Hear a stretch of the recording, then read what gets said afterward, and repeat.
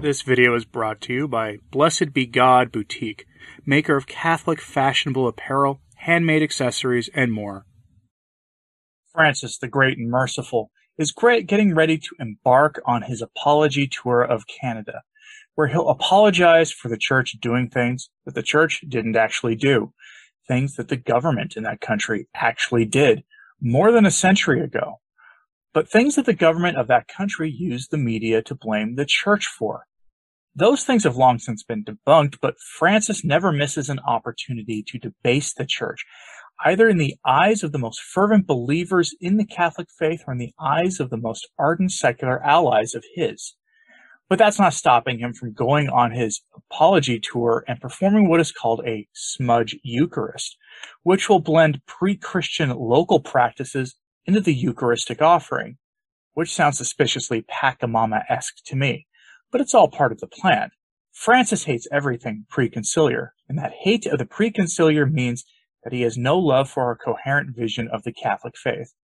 This view reduces Catholicism to a brand to be exploited for purposes other than the salvation of souls. This kind of thinking is really nothing new in the Church. It goes back as far as the implementation of Vatican II at least, if not to the actions of the Pariti at the Council and before. If you don't know who they were, the Pariti were experts who the bishops used to help them direct the Council, and are the ones third most responsible for the Vatican turning out the way that it did for Vatican II in the end result, with the second most responsible being the bishops who actually did the work at the Council and implemented it afterwards. And the person most responsible was, of course, the Pope at the time, Paul VI, who is, of course, where the buck stops with all things everywhere. That's how things happened there. Benedict XVI, early in his reign, warned us about the kind of thinking the Bergoglians are engaged in now. Their attitudes towards the grand history of the Church and their attempt to erase the Catholic faith and replace it with a cheap knockoff is nothing new. Dr. Peter Kwasniewski posted a bit of an excerpt from an address by Benedict XVI given early in his papacy in 2005.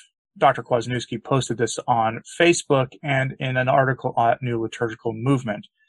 And it really does show us the thinking the Bergoglians are engaged in now.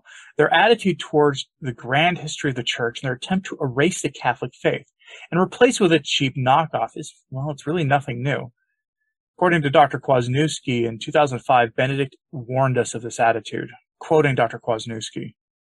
According to the Pope, Francis, the Roman Rite has no objective meaning other than what he himself declares to be the Roman Rite. Because, quote-unquote, the Council has radically changed ecclesiology, and the liturgy must give expression to theology, the inversion of the lex orandi, lex credendi axiom. Therefore, only the liturgy after the Council can be the Church's lawful liturgy. Since this liturgy calls for the variation and welcomes extensive enculturation, it has no inherent formal unity. Its unity consists in being not something definite or something preconciliar. The two, of course, go together in this way of thinking. But rather in being indefinite and anti-preconciliar, thence arises the necessity to tolerate at best, or eliminate at worst, any remnant of preconciliar practice, even the most accidental, and even that which is technically still allowed, just as one can find some text in the Council that do not reflect the spirit of the Council, and must therefore be sidelined or overcome by development. End quote. Dr. Kwasniewski sort of took a lot of that from Benedict XVI's December 22nd, 2005 address, and he's not wrong. The problem here is that Francis, Cardinal Roche, and the rest of them are what they're doing is a reminder that they believe that the Council gave us a radically new religion.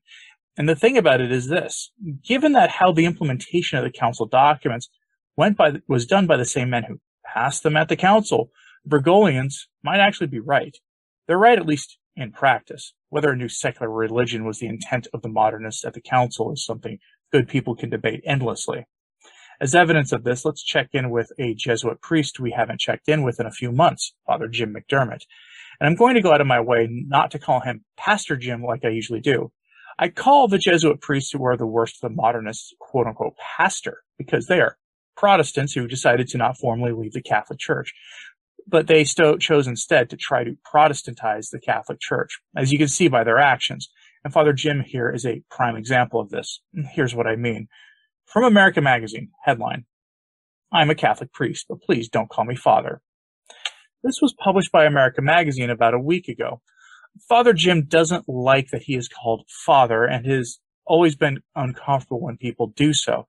Even better, he tried to make himself comfortable by telling himself that people call him Father the same way we call teachers in college professor or doctor, and that it's just a job title, which it isn't. We call priests Father because they are spiritual fathers, like how St. Paul referred to himself as such in the Bible, how St. Paul called Abraham Father Abraham. This goes beyond a job title for the priest. But let's see what Father Jim has to say. Quote, "It's true I've taken vows of poverty, chastity, and obedience, and I've done some interesting and hopefully meaningful things in my life.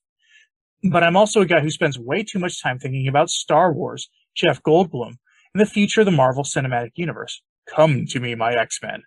And while I take being a priest seriously, I've also lost jobs, screwed up friendships, and recently received my PhD in nursing a grudge. I'm a 52-year-old Scotch-Irish Virgo. It comes with the territory. Catholic priest citing horoscopes and astrology. Okay, then.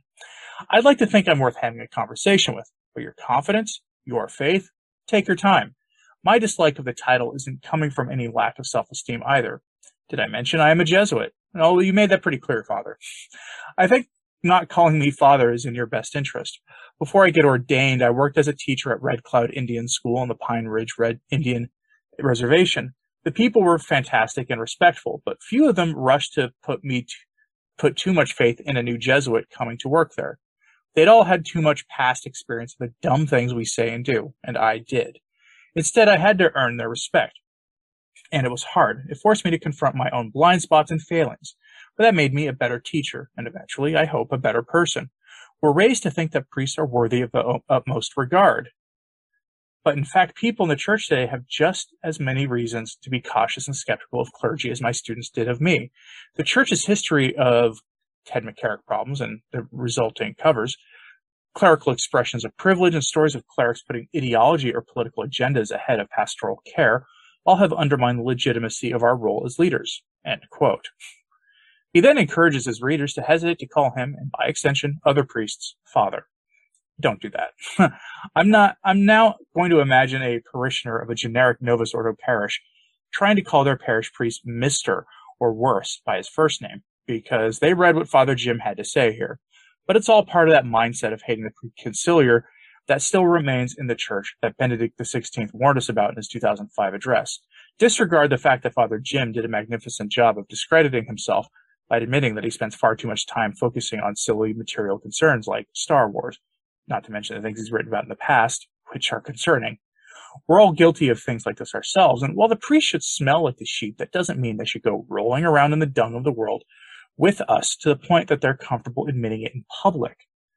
The attitude by Father Jim is the relatively harmless version of this attitude we've come to know so well. It does manifest itself quite frequently in more harmful versions of this, though, such as this one from Italian news site Mesa and Latino. Headline: The abuse of power by the Bishop of Le Mans, France. The obligation of concelebration for traditional priests. Hashtag Traditionis Custodes.